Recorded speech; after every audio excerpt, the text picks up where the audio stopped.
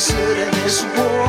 Closing my account at the angry store. Just wanna be nice, and baby that's the rub. That's why I'm joining the Super Nice Club. So come on. I'm gonna kick this episode off by letting you in on a little podcaster's secret. Maybe I shouldn't be telling you. Maybe the Guild of Podcasters will be mad at me, but we don't always record our intros like in a really nice Joe Rogan-esque studio.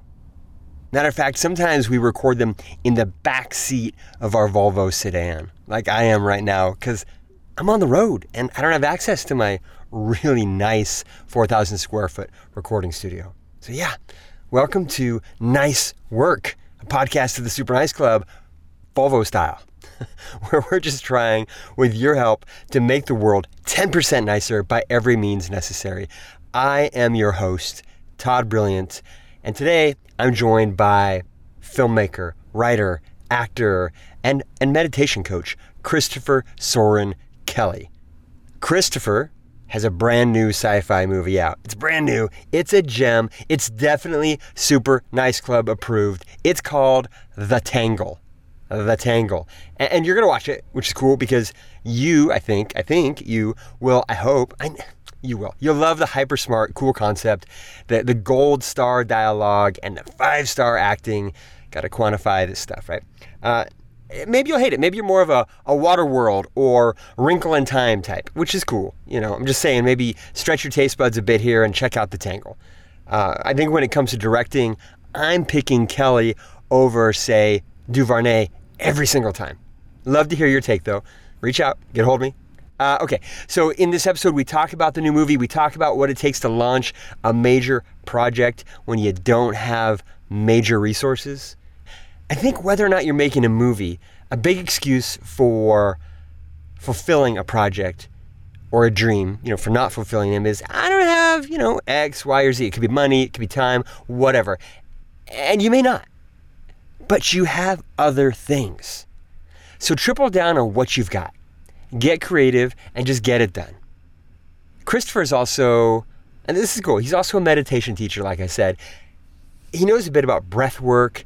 And in all of his work, he's searching, exploring, sussing out the mysteries, if you will. And that, to me, is a super nice way of moving through life. I hope you enjoy our talk. I try not to veer off the rails this time, and I think we pretty much stay on point. So you're welcome. I'm getting better at this. While I have your ear balls, I want to remind you that nothing is cooler than you wearing a Super Nice Club hat or shirt. If you're a mean person, or even like a mediocre person with a nasty streak, you can cover that right up with a Stay Nice shirt or a colorful Founders Edition hoodie. The most salesy I've ever been. I like it. Just fake it till you make it, folks. So head over to our website, superniceclub.com. Follow us on Instagram, Facebook, Twitter, TikTok, Clubhouse, all that. But however you connect with us, just know that doing so makes you a member of the club. That's all it takes, which is super sexy. It is. It's really sexy to be a member of the Super Nice Club. If you're single and you tell people like that you're dating that you're in the Super Nice Club, dang, it goes a long way. Especially if you're wearing the hat. Just saying. This is the 67th episode of Nice Work. So here's some interesting, or not, tidbits about the number 67. Ready? Elton John had a song called Old 67. I was at a hotel in Portland a couple years ago and picking up my car. And I said, why is it all so busy? And the young girl, college girl, who was the valet said, I don't know, there's this concert, this guy, John Elton. She had no idea. 2 years ago, Portland, Oregon, had no idea who Elton John was. I kind of loved it. I also kind of felt like an antique. Okay, Drake released a song called Star 67, which could be a ripoff from Elton John, given that Drake, pretty much rips off everything. I mean, that's his MO. It works for him. I'm not throwing shade. There are 67 judo throws in judo. Wait, I said judo twice. I don't know. Or 3 times. I've said judo a lot. It sounds nice. Judo. Reminds me of Rugelach. But I'm bummed. Jewish humor, Jewish baking humor. Anybody? I don't know. It's kind of a rough setup. I kind of fucked it up. Anyway, in angel numbers, 67 is a sign of positive progress. spiritual awakening, and advancement. Don't ask me what an angel number is. I didn't even know angels could read, let alone count. I mean, why would they need to? Angels are filled with divine wisdom and knowledge, right? And if you are, why would you ever read if you already know everything? What would be the need? What would be the need? Think about it. All right. I realized I don't know anything about angels, so I stopped recording in the Volvo. I did some Googling, and here's what I found out. Angels and ascended masters reside in the ascended realm beyond the material realm, where all know themselves to be one with God and function as such and are referred to as God, small g. In the ascended realm, the angels and ascended masters are not bound by time and space and can be everywhere at once. They have dominion over materialism. They can manifest a body anywhere at any time in the material realm. What they think is manifest instantaneously because they do not think linearly but spherically. Got that? What they think is manifest instantaneously because they do not think linearly but spherically. Thus, there can be no comparison between angel and human intelligence because the ascended realm consciousness is different than the material realm consciousness. The angels and ascended masters inspire all advances in human life, including science and technology. Okay? Angels inspire all advances in human life, including science and technology. So they definitely have no need of our simple, ignorant, limited mathematical concepts, theorems, numbers. Meaning what? Meaning angel numbers aren't a thing. Now we know. I won't use them anymore. All right, let's do this. Turn off everything else, tune out the rest of the world, and drop in to Nice Work with Christopher Soren Kelly. Chris Kelly, thanks for being on Nice Work. Good morning. How are you? Doing well. How are you? Great. I'm great. This is my first ever podcast recorded in the beautiful town of Petaluma, California. Oh, I love Sonoma that. County. I do too. I used to live north of here in Santa Rosa and Healdsburg, and I always thought someday I'm going to live in Petaluma. It's pretty. Yeah, beautiful. And where are you at right now? I did a Christmas there. I was actually writing another screenplay that Christmas. We did a Airbnb in Petaluma probably 10 years ago. Is that something that you produced, or is that a screenplay that's on the pile? That's a big budget screenplay that I have yet to start pitching, but it's sitting there in my computer. It's like a $300 million movie. So, do you have a stack? Do you print them all out and put the Brads through them so that you're like, these are the films that I've written? I should, but I do not because it feels good. I've done it before. I haven't written that many, but it just feels good because each one's pretty thick, so it looks impressive. legit. It's good. It's a lot of work to do it, and then if you just leave it on your computer, it's like you never did it. So yeah, there's something to that. Okay, that's my super nice, right off the bat, this is my super nice challenge to you, Chris, is to print your scripts, stick them on a shelf somewhere, but make them tangible.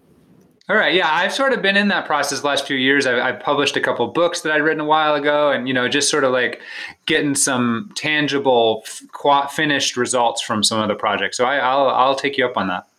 Awesome. So you're in LA right now, right? I am. Yep. Okay. I want to just talk about a lot of things, but we're going to focus on the couple big things, which is you have a brand new movie, The Tangle, which I have watched and rather enjoyed. Wouldn't have you on here if I didn't enjoy it. Let's be honest, right? What would be the point of that? Like, didn't like your movie, but you're on the podcast. Really enjoyed The Tangle.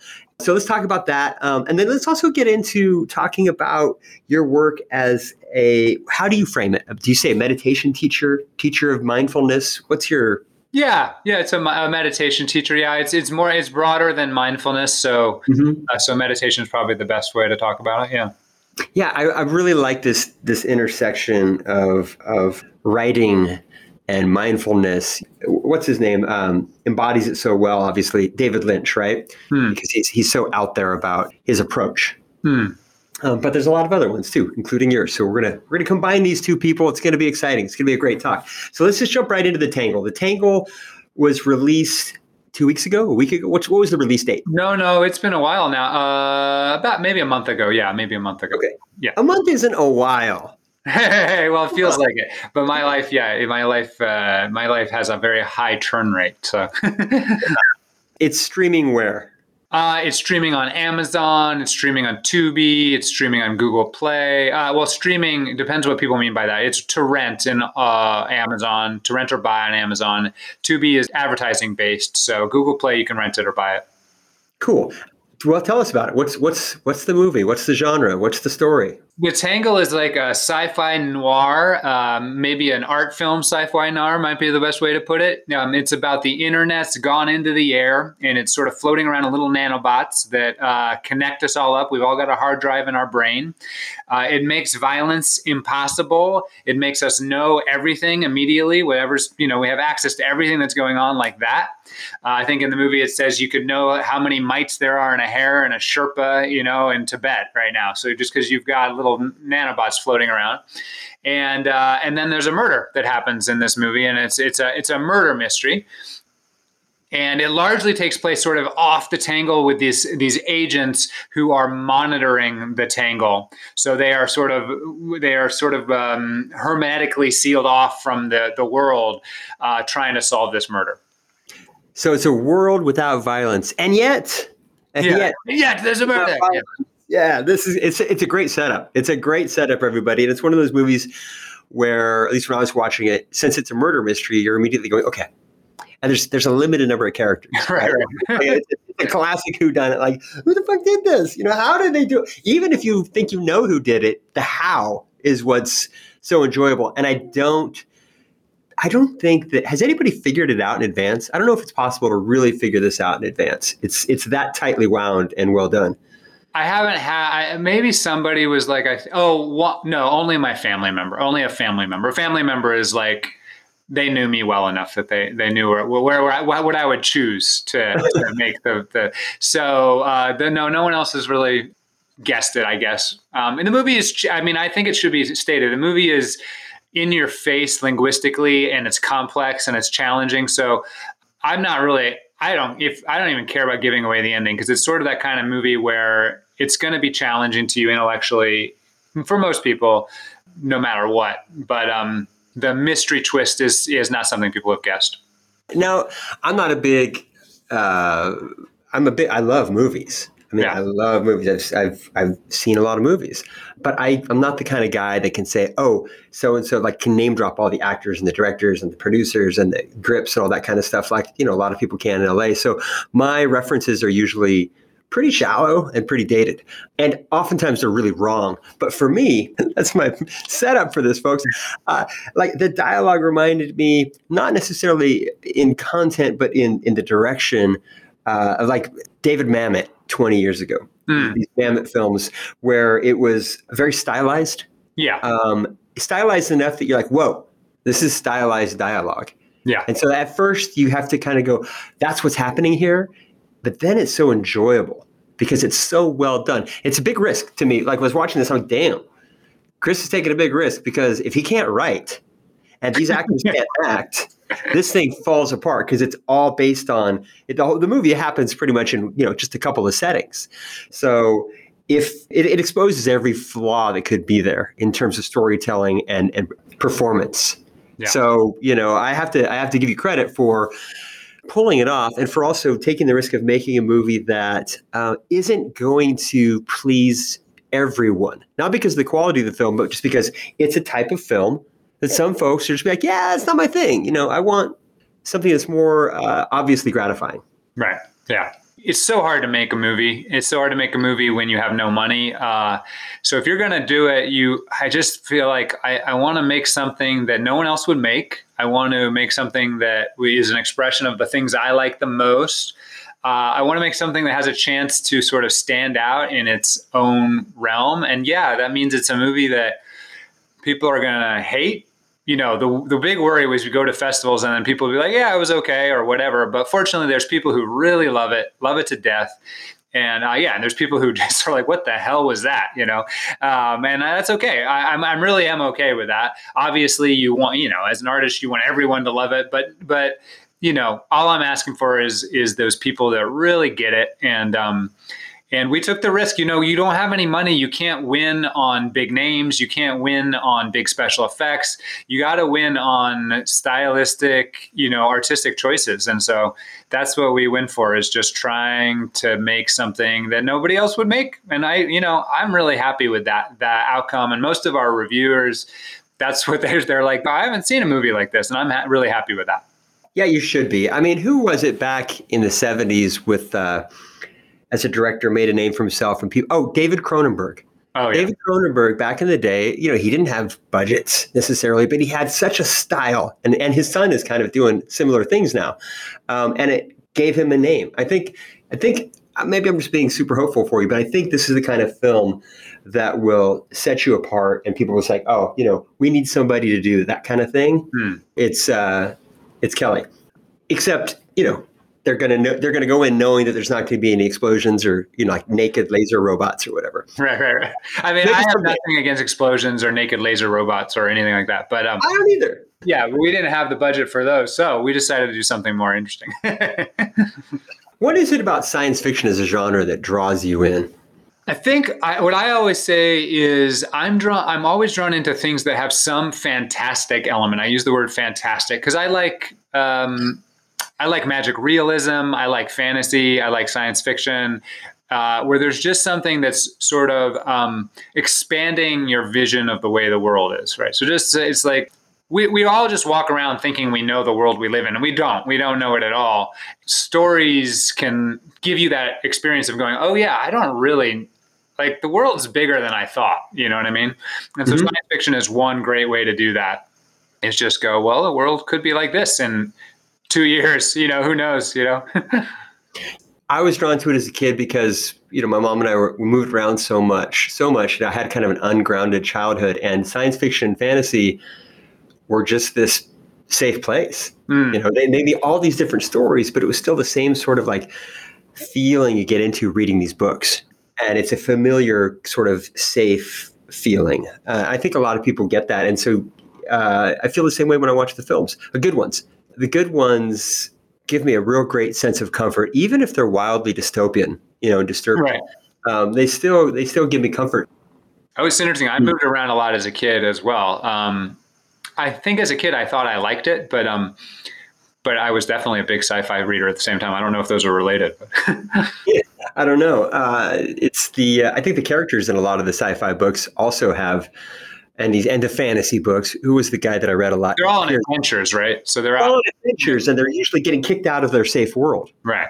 And a lot of times they're younger people, right? Look at, what is it? Harry Potter and all that, right? Yeah. Shitty upbringing, gets to be Lion, the Witch, and the Wardrobe, the C.S. Lewis books, all that kind of stuff. Narnia. So real quick, folks, just stop for a second. Just stop listening to the podcast, or just pick up your phone or a sheet of paper and write down right now. I want you to write down 3 words and a reminder, which is just watch The Tangle. All right. I want you to watch it, support a fellow Super Nice Club member by watching the film. And I'd love to hear what you think, even if it's not your thing. I'd love to hear what you think, like why it wasn't. So if you watch The Tangle, post something up, tag us, tag Chris, just with your thoughts on the film would be great. If you love the film and you tag it up, I'll send you some stickers in the mail, old-fashioned. They'll have stamps on the envelope from my dad's old stamp collection. So it'll be a very real connection to the Super Nice Club. So starting with watching The Tangle. All right, 3 words. Watch The Tangle. Just do it tonight. It's not that long. What is it? 90 minutes? 100 minutes. Yep. It's 100 minutes of your life. That's with credits. You don't have to watch the credits. Yeah, you don't have to watch the credits, but you might want to watch the credits because there's some actors in here. You'll when you watch it, you'll understand what I'm saying. Joshua Bitton is fantastic. Yeah. Your lady comrade, Jessica, who is a Super Nice Club podcast guest, Jessica Graham, you're okay. Thank you. They hold you up. Your fellow actors hold you up. No, you're great. And who was Francesca? Nicole Da Silva. She's fantastic. Yeah. Everybody in the film is great. So this is a small budget film with great acting. I could go on and on in my admiration for what you've done here. Do you find creatively when you're writing the script, are you thinking in terms of budget ever? Well, yeah. I mean, in this case, I have scripts that I've written that are much bigger budget, and the intention is to sell them, and then I don't think about it. I just like whatever happens. But with this script, it was intentionally written very quickly, in fact, with the intention of making it soon after. So it was, in fact, I was writing another script. I knew I wanted to make a feature. We'd done 3 shorts. They'd all done really well at the festival circuit, and we're really proud of them. And we're like, okay, it's time to make a feature. I was writing another feature, and the script started getting just a little too big budget in my mind. I was like, I don't know if I can raise that money. So I switched gears and wrote this one entirely with the budget in mind. And a lot of the plot structure, does come from going, okay, we're going to want minimal locations. We're going to need to do minimal special effects, minimal sets. We have to think that way. And what can I do that will make it stand out? Well, I'm good with language. I'm good at like pushing the boundaries on language, being stylish through language. So a lot of the flavor of the structure of how the plot takes came from working within the restrictions of a lower budget film. Absolutely. And so, like the idea that there's this Tangle world, that was an idea I had. Great. And then I was like, well, who are these people who we don't have to go out into the Tangle all the time? Well, these people are like off the Tangle. That whole probably came out, I can't remember exactly, but I'm sure that came from partly trying to solve the puzzle of a low budget movie in a big sci-fi world. How long did it take you to write the script? It was pretty brief. I can't really know. I can say we were shooting about 6 months after I started. So, wow. Yeah. That's impressive. I'm impressed. Color me impressed as a slow writer. Here's a review that I saw on your Instagram page. Yeah. It says, from Dakota Dahl, it's a mystery. It's a science fiction exploration of transhumanism. It's a whole lot more. The Tangle defies classification, but the only thing that is certain is that you'll love it. Let's talk about transhumanism a second. Sure. That fits in. I mean, first, I think let's tag team and define it. Yeah, great. That's not a word I really use, but I know what she means. The word is singularity is the word that was probably the thing that was in my mind the most as the sci-fi concept that sort of I started working with this script. And the singularity is this idea for those who don't know, that will hit a point where, well, think about it this way. Technological advancement is speeding up at an exponential rate. So, if you lived in the 18th century, you'd probably recognize, so you were 1750, 100 years later, 1850, you'd probably walk around and go, yeah, I understand this. This is life. It's the same as it was. You go from 1850 to 1950, then you're like, whoa, that's a little bit, Now you go 1950 to 1970, and you're already like, whoa, things are, changing. And it gets faster and faster to the point where, Facebook was 10, 15 years ago, technology is speeding up and speeding up and speeding up. Yeah. And that's represented ultimately in the idea of the singularity in artificial intelligence, to the point where we get an artificial intelligence that's smarter than we are. Mm-hmm. So now we've sped up to the point where we've got an artificial intelligence, but now it can design things even faster than we were designing them. And now it's almost like technology leaps outside of our bounds of our control, and it just starts going off on its own at an exponential rate. So there's a phase transition at the singularity where humans start living in a technological world that is no longer theirs.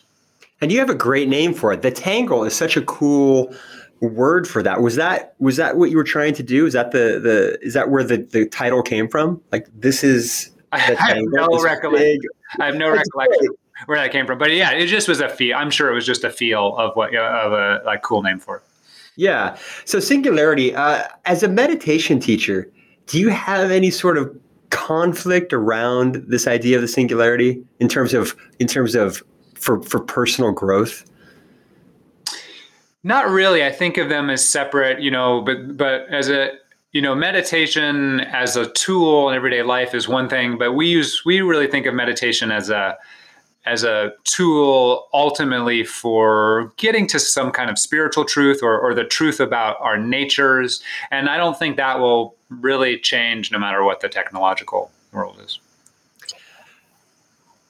I'm having a hard time. I think it's just because I'm an old guy now. I'm having a hard time thinking that general AI is that we're on the horizon, for the singularity. I just feel like I get it. I love the idea of sci-fi, and a lot of people, especially up in in Silicon Valley, disagree. Like, no, man, it's going to be here any day. And I recently had my second vaccine, and I think that's the one that has the Bill Gates chip in it. Right. Turning me into partial AI. I get that. Just do this podcast over the Bill Gates chip, because I'm second. I'm fully vaccinated too. Oh, are you? Yeah. Well, he's been,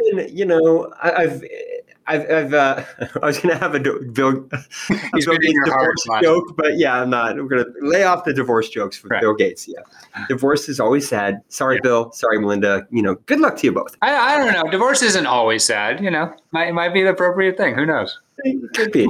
I should have Bill Gates on just to talk about divorce. You should. A super nice divorce. I would love it if you're like, hey, Chris, I'm going to get off now. I got a call. I'm going to call. I don't even need to pick up the phone. It's in the chip. Right. It's in the tangle. When did you know that you were going to be able to do this? That you were going to make the leap of faith and become a writer and a maker of visual stories? My whole life, I guess, I just I was fortunate to grow up in a family of artists, so it just felt doable and feasible. I was always overconfident in a lot of ways, so I always was creating things. I went and got a PhD in philosophy. I studied physics. I was a professor for a while, but I was always creating. I was writing and doing other things, and that's always where my heart has been, in creativity. So that's always been around. I don't know. There's been different leaps of faith, okay, we're going to make a feature, or, okay, I'm going to stop teaching at a university and I'm going to go do this acting job. Or, there's been different moments where I shifted gears, and it's not been without a lot of challenge. It's a very challenging kind of life. Mm-hmm. But yeah, it's always been there. And I think, honestly, I would say that's probably the only reason you should do that kind of stuff, is if you just sort of have to be doing it, because it's definitely a challenging career orientation, if that's a thing. Oh, you were talking about general AI though. We were going to say something like that. Oh no, it's something that when it comes up, when the singularity, every now and then you'll meet a singularity acolyte, and I just find myself feeling a bit like a cantankerous Luddite. Like, yeah, I get you in the sci-fi way, but I'm not seeing it happening. I'm probably wrong. I mean, I totally understand that. It was partly because you and I did grow up with sci-fi, and they were like, I grew up with Asimov, right? So from the 50s, it was going to be like artificial intelligence was going to be right around the corner for a long time. So we've gotten jaded. But I will say exponential growth is really hard for humans to capture. I was, Jessica, to not talk too much about the pandemic, but last February, I was like, Jessica, and I'm not a negative. I'm not like, oh, bad things are coming. I'm a very positive person. But I was like, this is probably going to be a problem, and it's just because I was looking at an exponential graph. And unless you stop and slow down and think about it, humans don't think in exponential growth. So this thing which had nobody, as you can see with Donald Trump, right? There's 10 people have it. It's not going to be a problem. It's 10 people. Yeah, 10 people turns into everybody really quick. So I think the same thing could happen with AI. I think it's hard to know how to measure that. Like it really could be. You just hit a curve and things speed up. And I really think I think any time in the next 50 years, I would be unsurprised if something took a level jump. Yeah, no, I mean, I wouldn't be surprised. I think for me, it just comes down to that basic human, like we have our preferred worldview. Doesn't have anything to do with logic. It's just like, that's not my preferred world. So no. When you're talking about your sort of idea on back in February about the plague, and then you're talking about Asimov, it recalled that wonderful experience reading the Foundation. Was it a trilogy or a quadrilogy? It's a trilogy, I think, right? I mean, it ended up being like 15 books, but yeah. Yeah, but the original trilogy, yeah. This concept has never left me that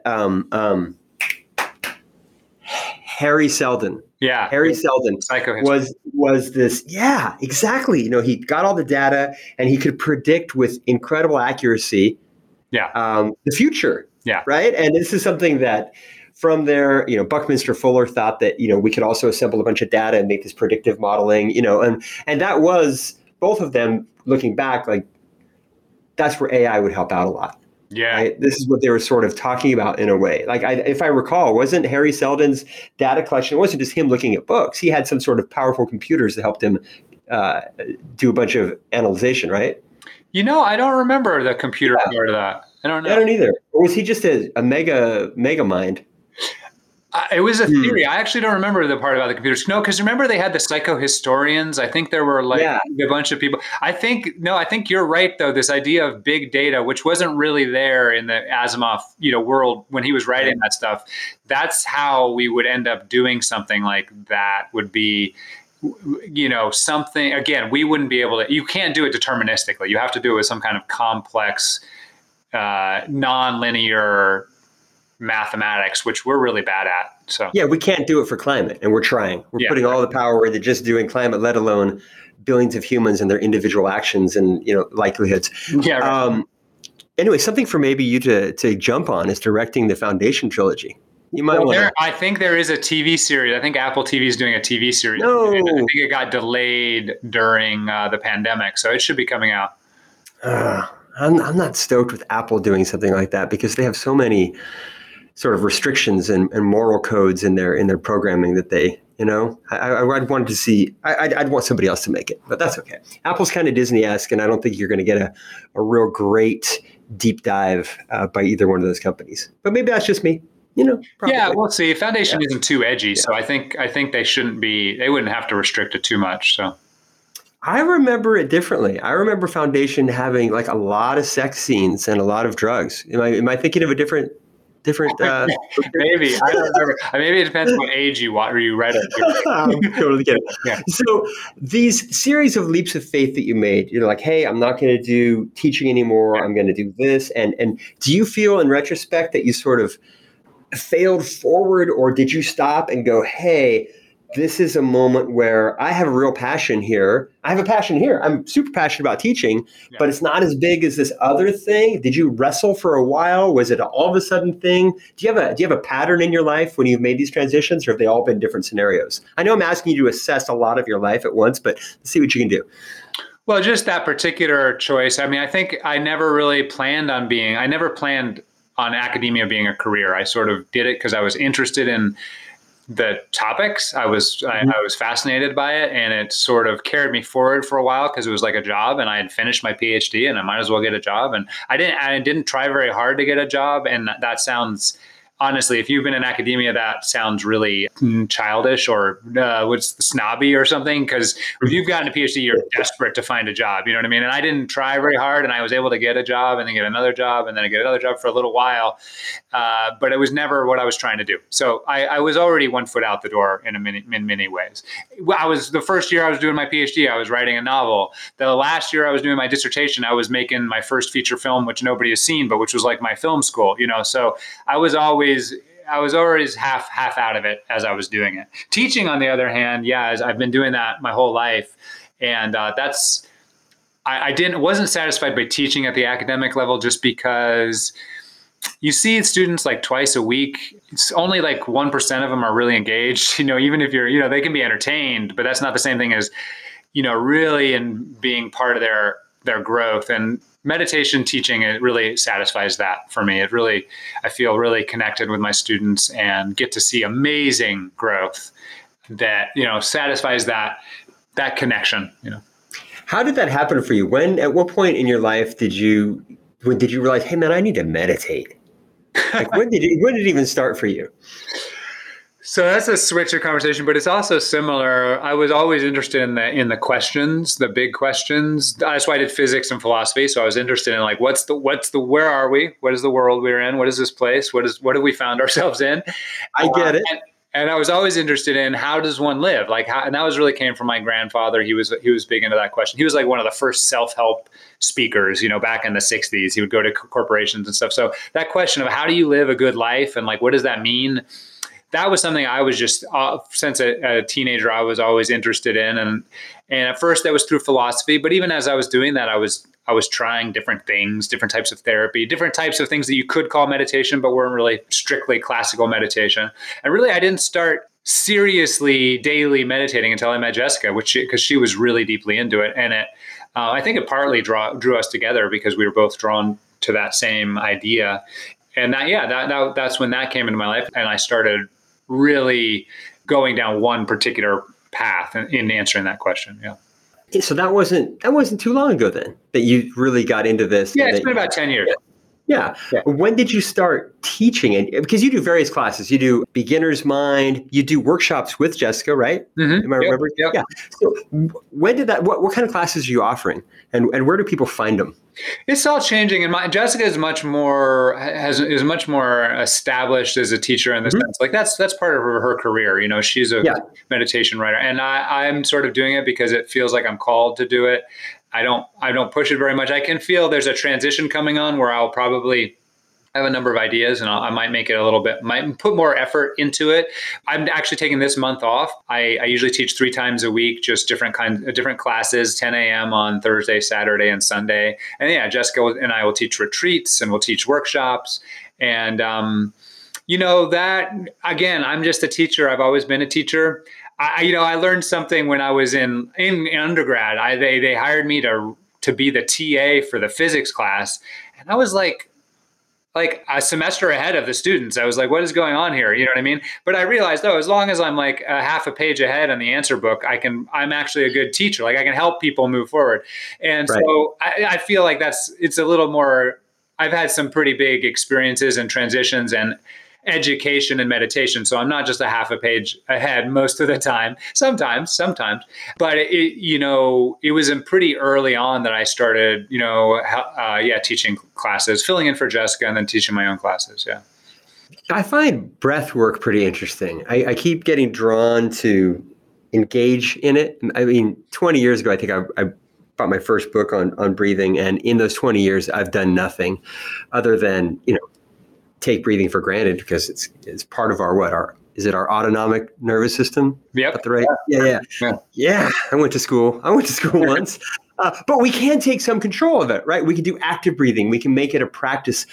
For people that aren't familiar with, like, what's breath work? I'm already breathing. What's the difference between our automatic breathing and something that's more contemplative?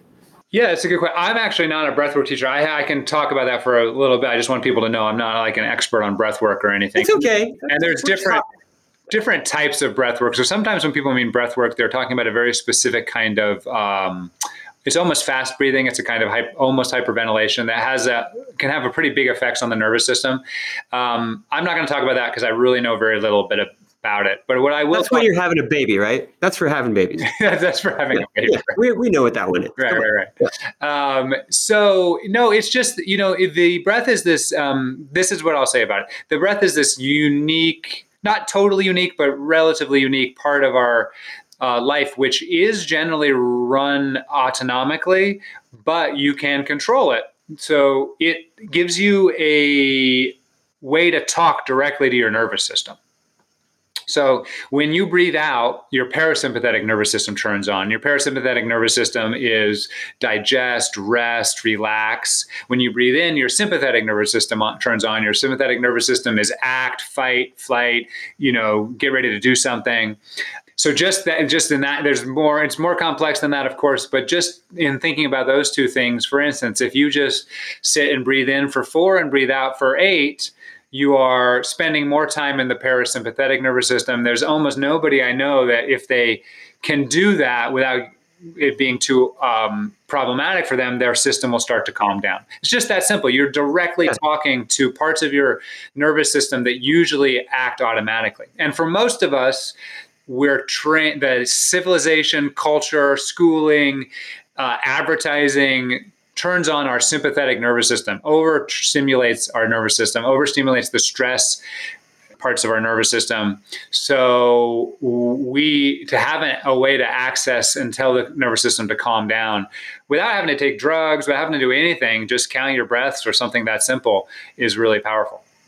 Yeah, I guess when you are surprised by something, we typically take a deep breath. Yeah. Right? Yep. That would make sense. So you think somebody like the Dalai Lama could just do like no breathing in and just all breathing out? Like if you get spiritual enough? Think that would work? Well, just a thought. I mean, it's a very interesting thought. I mean, obviously, so I get in trouble in the meditation world, in my own world, because I'm so deep into meditation. I've seen so many weird things, but I'm also I did physics. I'm a very Western scientific minded person. But so there's definitely lots of reports of people who can train their breath to essentially not move. If they could just take a breath every hour or something. I can tell you from personal experience, I'll get into deep states of meditation and it will feel like I'm not breathing. I am breathing. If I pay really, it almost feels like I'm breathing through my pores. I'm not saying I am, but it's almost like the breath is coming in so slowly that I can't tell if it's an out breath, if it's an in breath. Like it's the system has gotten that quiet. Wow. So that's doable. Yeah, I don't think you can technically, my Western mind kicks in. It's like you can't out breath forever because you only got a finite amount of breath in you. But you could have your nervous system being parasympathetic for a long time. Absolutely. Yeah, but you're just assuming that, we need oxygen. And once you're chipped, I'm not sure. Yeah, right. Once you're chipped up, I'm not sure that we still. It reminds me, I used to pretend to play clarinet, and there was this goal of circular breathing that the great jazz musicians like Eric Dolphy and others could put on. And when you're trying to do circular breathing, you really get to understand how much work you need to do to take control of your breathing. I've heard. What is it actually? I know what people talk about. What is actually happening? I think it's basically, you mean what's actually happening physically or what the goal is musically? Because musically, you're trying to basically not break a note. Right. So you're breathing out, like you can see what I'm doing. Yeah. You're breathing out at the same time that you're breathing in. But I think what you're doing, y'all can feed back here, just message us. I think what they're doing is they're kind of doing little puffs of air out during their mouth, out of their mouth while they're sneaking in the nasal breath. Yeah. So during that moment of sneaking it in, they're not really breathing out. Got it. They're just pushing forward air that's in the mouth, and then they're sneaking in a new lungful and then breathing out. Yeah, I also wonder if that's sort of what's happening when I'm sitting. So like when I feel like I don't breathe for a long time, I'm just like, what's happened? I've stopped breathing. Like, what's going on here? You know what I mean? And I mean, I'm so quiet that my mind isn't really activated about it, but it's just, so I wondered if there was like breath going in and out at the same time, or, I have no idea what's going on physically. It's tough stuff. I would just usually end up passed out on the floor when I would try to do my circular breathing stuff, and I would wake up realizing that was probably not the. So I would say this is not something for anyone to try to do. Like that just happens to me automatically. But just extending your out breath, you could try that. And there's a number of breathing patterns which just really simple, and there's more complex things, of course, but really simple. That it's such a quick way to calm down your nervous system. Absolutely. I was wondering if, as a writer and director in 2021, do you blend at all your work as a writer, actor, director with your work doing meditation? Do you invite people in at all, like your cast, to like learn about that stuff, or do you keep it all very separate? Well, it's almost impossible to keep it totally separate. And definitely Jessica and I both believe, we've been on a lot of movie sets. There's really different ways they can be. They're usually fairly high stress environments. And so we really try to, slow down a little bit. I think it's been proven that slowing down often gets you where you're going quicker if you make less mistakes and you have a better time and you don't get burned out. And so Jessica will generally lead a meditation on her sets and stuff. So that's part of it. In a more specific way, though, my next movie that I'm most excited about is I would call it a meditation thriller right now. So I do feel like I am called right now. A number of my projects, I've gotten a bunch of projects that I've already finished that are back in more just sci-fi world, but a number of my future projects seem to be starting to move into the meditation, spiritual journey kind of world. And that really is really exciting to me. That's a new genre, the meditation thriller. Well, meditation thriller is a really new genre, but I actually think even there's just not a lot of spiritual is a bad word. So it's not, there's a big chunk of people that are interested in meditation or interested in, and I mean, I'm very kind of scientific meditation person, but there's a bunch of people that are interested in, like you said, esoteric or new age or all that stuff. And it really isn't catered to very much in the mainstream entertainment world. As far as I can tell, I know, of course, there's examples, but it feels like that's a huge chunk of audience that isn't being talked to. And I'm talking about sort of here in a business way, but for me, it's just now what I'm interested in. And it feels like that's what I want to talk about. So yeah, it's a meditation thriller. It maybe, it's like like Ex Machina, but with meditation, kind of that kind of flavor of movie. Yeah. Do you guys ever watch Undone on Amazon? It's Richard Linklater. You know, he did Waking Life. Yeah, I know Remember that the guy, one. yeah. Yeah. So Undone is an Amazon TV show. It's also rotoscoping. It's Oh, okay. so beautiful, but it gets into some of these I might subjects that you have said you don't see a lot of. Highly recommend checking out Undone. I do. Now that you're saying this, I do think I saw it, but I don't remember anything about it. Oh yeah, we did watch that. Yeah, I remember almost nothing about it except liking it. Okay. Yeah. Okay, you liked it. There we go. Yeah. All right. I like Linklater a lot. So, I'm remembering more and more now. But my memory is really bad now. Like things just go in and out. I think there's a COVID memory lapse for a lot of us too. Yeah, that's possible. That's definitely possible. Yeah, there is something a little bit with the meditation thing. I don't want to say people your memory gets bad when you meditate, but certain point you stop caring about certain things, so you stop holding on to them. Just let them go. Well, there's priority of information, right? Yeah. Like what is truly important. Yeah. Speaking of what's truly important, what's your nicer world? The goal of the Super Nice Club, as naive and wild as it sounds, is to make the world 10% nicer, right? Where would you start? I'm going to guess. I think I have a guess, but where would you start with making the world a nicer place? Actually, you probably aren't going to guess this. It's, obviously, I like meditation and I like art and all that stuff. What I'm really interested about now is what's sort of called nonviolent communication. And so to put this in the meditation terms, I just believe connection is the thing that heals everything. So there's ways that we talk that it's like a technology, we can learn that enhances and encourages connection, as opposed to a lot of what happens like on Twitter or, Facebook, which encourages disconnection. Mm-hmm. So I'm really excited about spreading a technology where we can learn to have difficult conversations, be vulnerable, be interested and curious in what others are going through. I think it's a sort of inevitable development. It's like one of those technologies that once it catches on, it's bad. It's just like, we don't go walk around and punch each other in the face because that doesn't work anymore in civilization, right? I mean, I know there are still parts where it does, but, right. You just sort of start going, well, that no longer feels acceptable. And I do think, to get online and just say that dumbass, like I'm hoping in 40 years, that just doesn't feel acceptable. You know what I mean? Like, it just feels like, well, that's totally useless. What are you doing? And so I think that's what I would say, learning to talk to each other and be vulnerable, that could make the world a lot better. I really agree with that. And what you were talking about, there's this promise of the interwebs as being this connective tissue, and future podcast guest, I hope, Douglas Rushkoff, wrote a book called Team Human, where he talks about that. He talks about social media and other parts of the internet. Instead of unifying us like we thought, they actually divide us into these tiny, tiny, tiny little niche tribes, right? And so we're much more fractured than we used to be. I did guess it correctly. Folks, you can't see this, but I'm going to hold my palm up and it says NVC connection in Sharpie. You see that on there? That's amazing.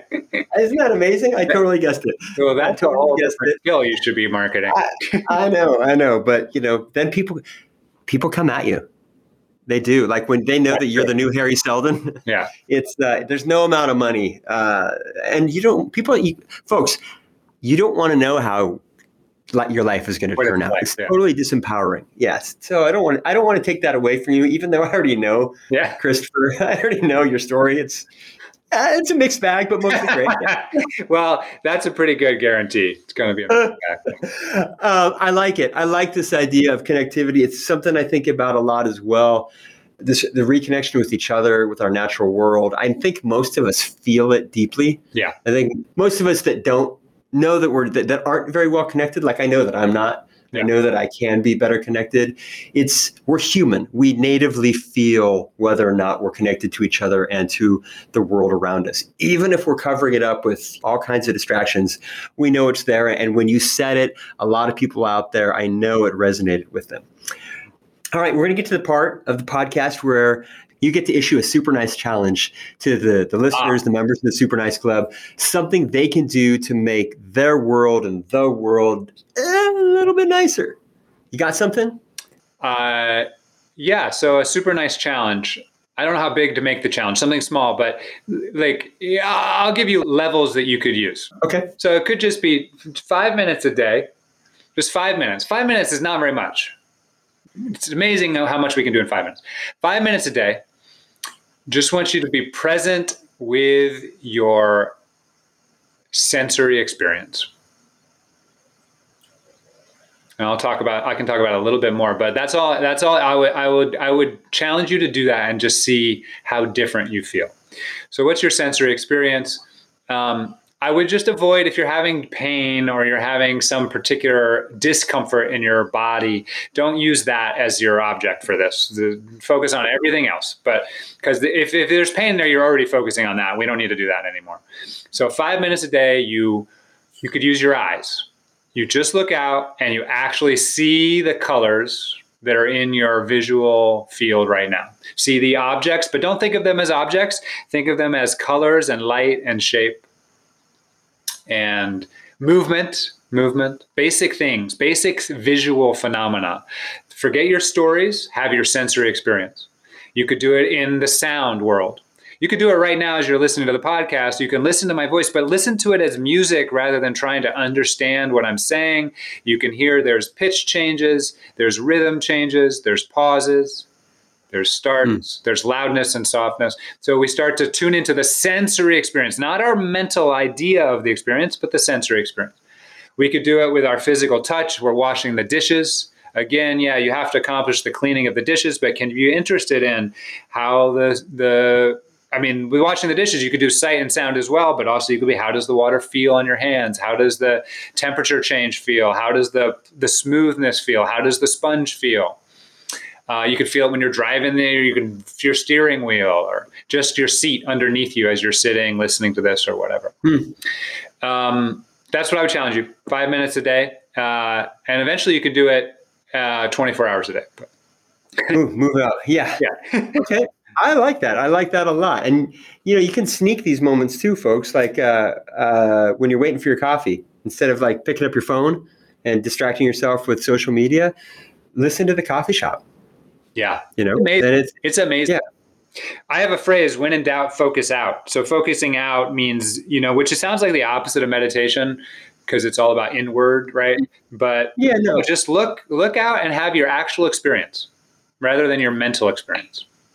Yeah, they're all just sort of, impressions in our consciousness, right? Yeah. Inward, outward. Yeah. I like what you were saying earlier too, which is slow down to speed up. That's another important one.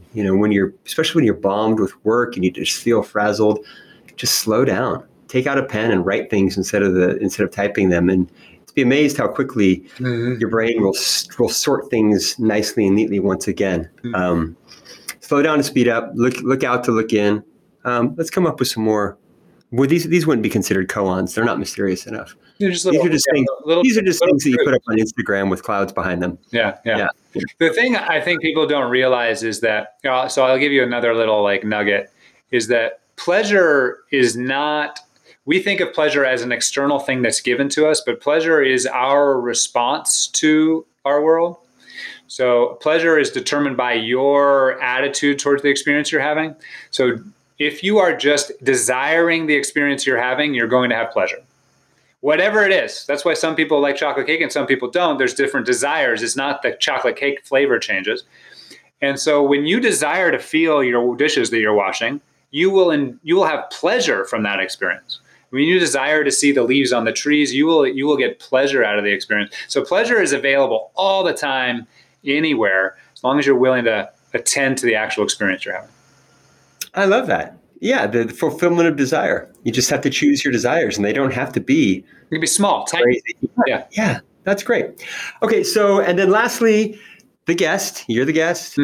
Gets to ask a question. Gets to, like it's an honor. The guest is offered the chance to ask a question of me. Any question you want, you get to be the host for a second.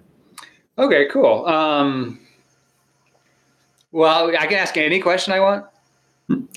It's your show. It's your show now. All right. Yeah. Well, I always like to get, like I said, here's what I'll offer you as the host of the show. I'll give you one more question after I ask this question. So that if you want to I'll give you a rating. You don't have to go all the way to the highest scale, just like I did with the 5 minutes versus 24 hours. So I would love to know just sometime you felt vulnerable in the last year. And it could be the most vulnerable, or it could be something a little less vulnerable. Because I want you to feel safe to share whatever it is. Well, I'll tell you, as an alpha male, I don't feel vulnerable. Oh boy. I think, like a lot of folks, the last year of COVID has made me question a lot of things and made me feel vulnerable in a lot of ways. I'm trying to think, more specifically. Yeah, was there a moment in the COVID experience where you're like, oh, I don't feel, I feel more exposed than I normally do, to either danger or to just other people, or? No, I've felt very exposed in the past year in terms of just sort of the classic things like, being able to take care of my family. What are these classic roles as a man? And when I say as a man, classic, I mean traditional. I don't mean that they're right. I just mean like growing up in the late, all these qualifiers that we need to offer now so that, people understand that we get it. It's been at times really hard for me. I have felt reduced. I have felt smaller. I've allowed myself to feel reduced. I've allowed myself to feel smaller because I haven't been succeeding in the ways that I had hoped when I made a big life decision to move to Los Angeles in December of 2019, and then COVID hits, right?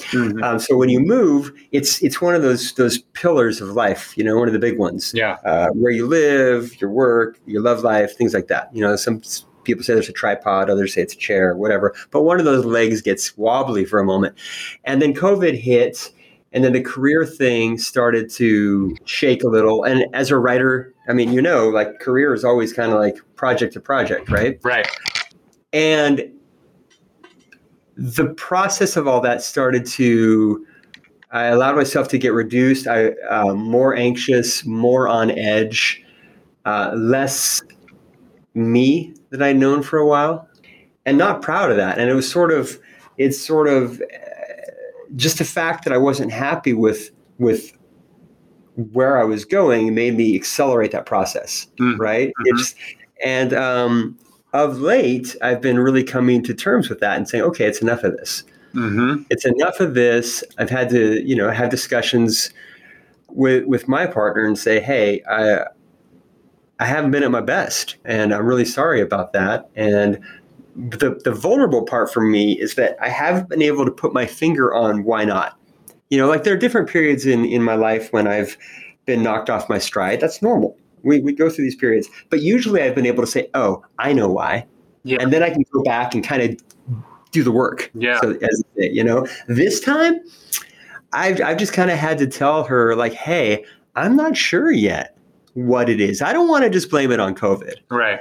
That's too pat. Like, I'm not quite sure. And so I can't really make a strong promise to you that I'm going to be able to go in, make an assessment, and just, be better. Yeah. Like this is something where I'm in the process of even figuring out what the thorn is. Yeah. Or where it is. Yeah. In my paw, so to speak. And that's been hard for me. These are conversations that are very fresh and current. I'm very confident that I'm going to figure it out. Yeah. But because I can't quite spot it yet, even though I've been sort of plumbing my depths, it's made me very vulnerable. Yeah. Yeah. And insecure. Yeah. Which is not a great place to be. It's not an attractive place to be. But that's the sort of this is like, that's an essence of being vulnerable. And especially for those of us that are a little more mental, like not knowing what's wrong or what we need to do. I know exactly what you're talking about. I've actually been going through some similar stuff where it's just like, oh, I don't know what's going on.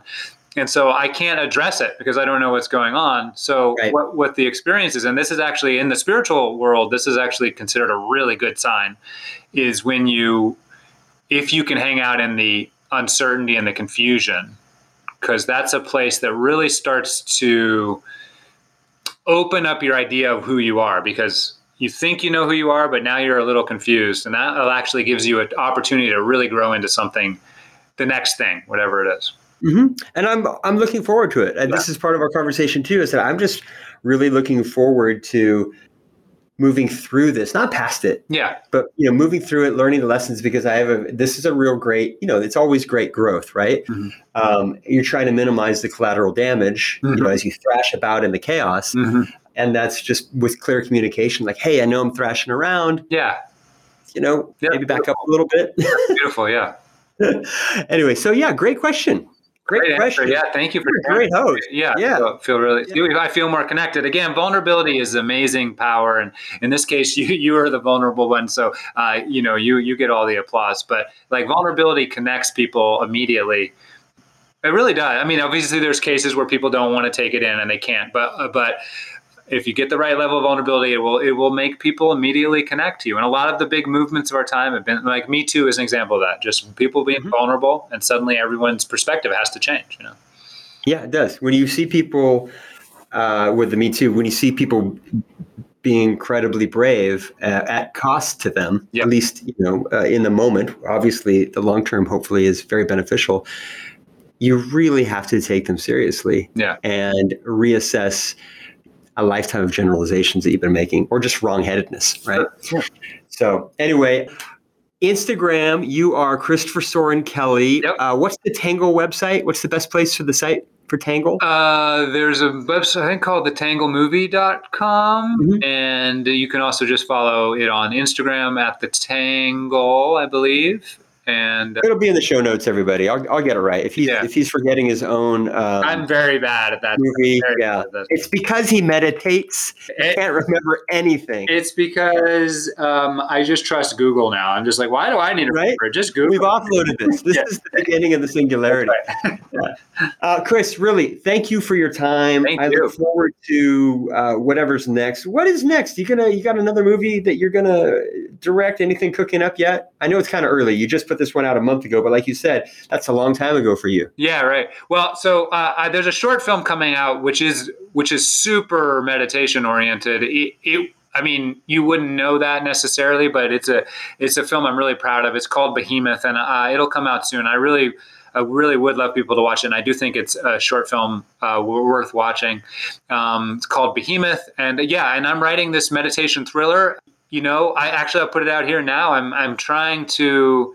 It's got about 3 really juicy roles, and I'm trying to move up a level in production budget for this next film. So I am sort of targeting some meditation-oriented actors, that would be interested in really great roles. So anybody knows somebody who wants to read a meditation script, that's, there are not a lot of them out there. So, that's what's going to be next. I'm really excited about it.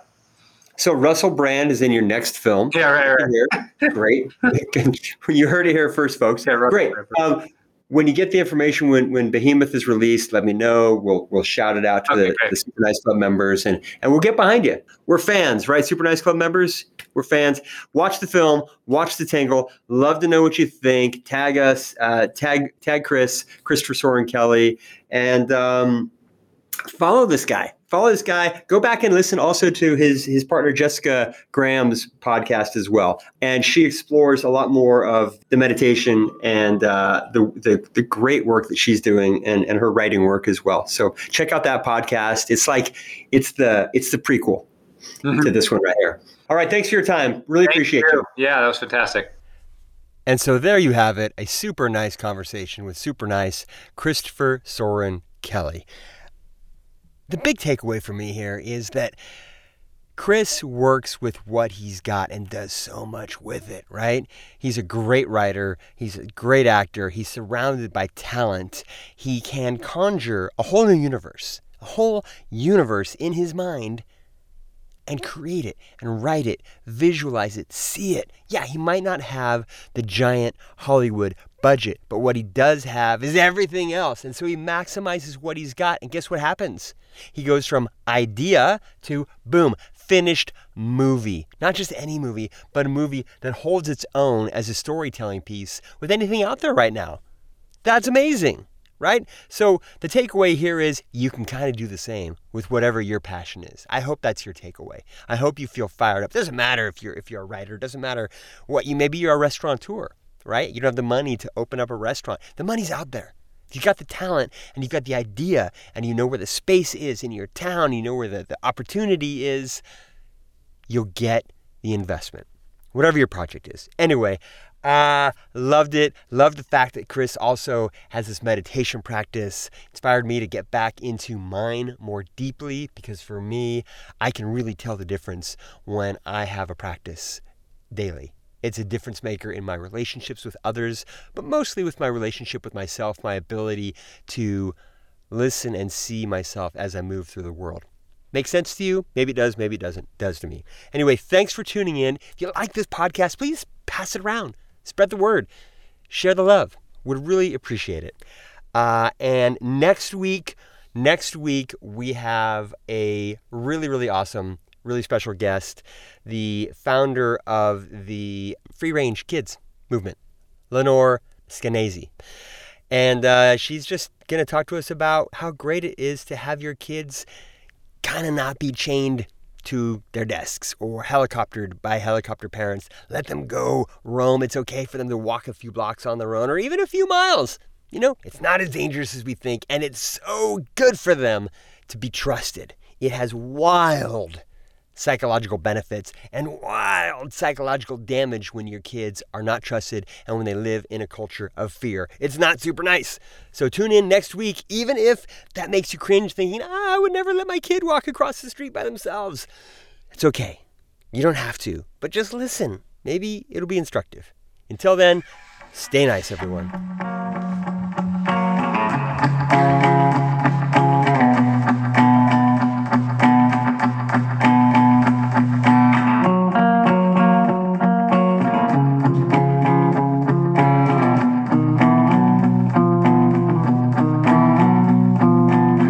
If you wanted to be nicer, then you could lend a helping hand.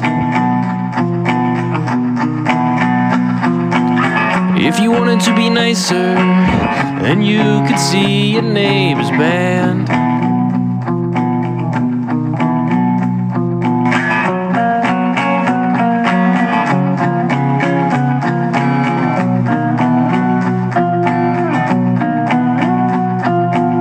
If you wanted to be nicer, then you could put away your clothes.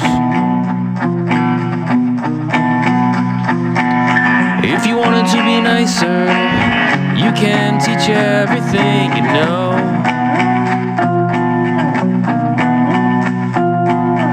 And all we ask is that you just become 10% more nice.